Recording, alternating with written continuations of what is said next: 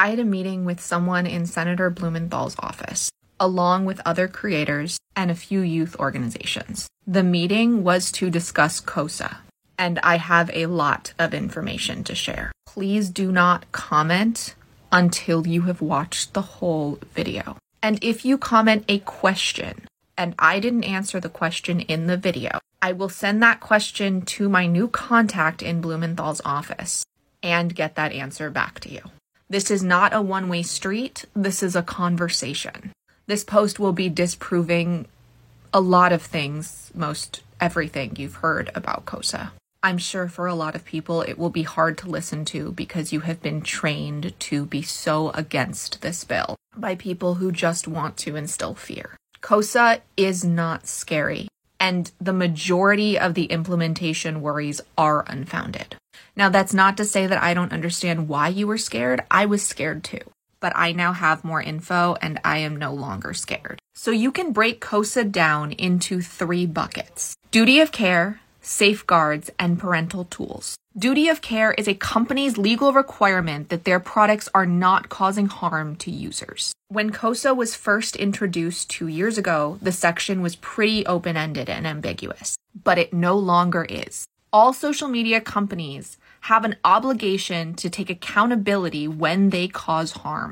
It wasn't and still isn't the intent for this to cause censorship, and the wording has now been changed to make sure that doesn't happen. The other concern was that state attorneys general would be in charge of this, which is the typical default of a bill like this. But after talking with both privacy and queer organizations, that was removed. This bill can only be enforced by the Federal Trade Commission, and the Federal Trade Commission has nothing to do with users. This ensures that this bill cannot be weaponized for a political purpose. The second bucket is safeguards. These are much more focused on children than teens, as in 13 and under. They are really basic things for restricting access to your profile, including geolocation and product features, and they're defaulted to the safest level. It's basically just COPA, Children Online Privacy Protection Rule, which was implemented in 1998, almost 30 years ago.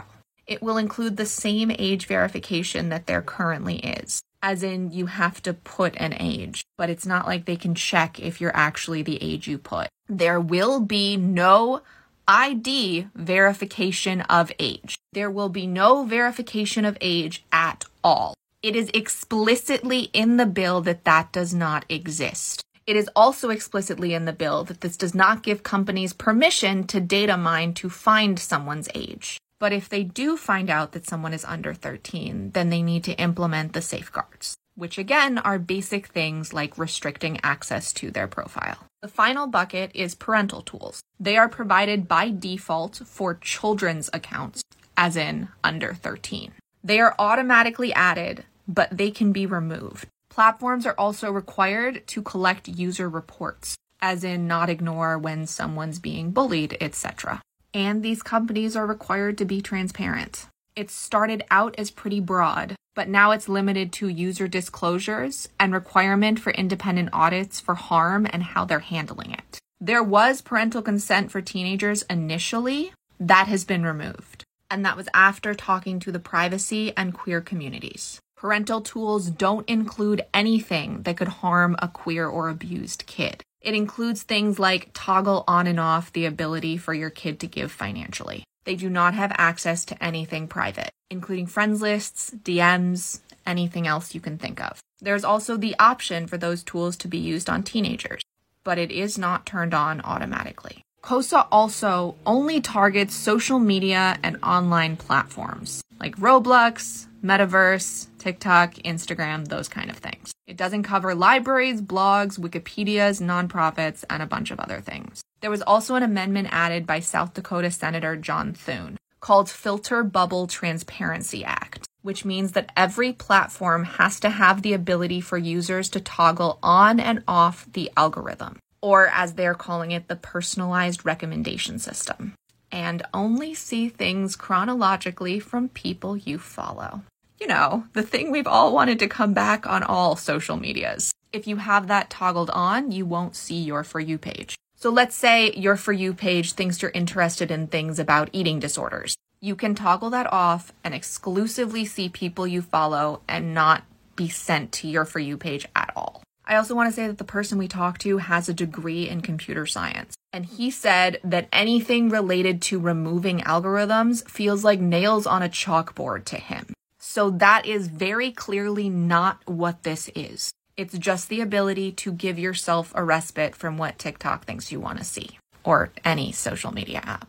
After these updates were made 2 weeks ago, queer organizations sent a letter saying we are not going to try and block this bill anymore. So even for them, these changes are enough. If you go here to passcosa.org, you can see a lot of the things I just laid out in writing. I also want to say that part of the reason that all this happened is because Blumenthal had meetings with people who said they would never support the bill.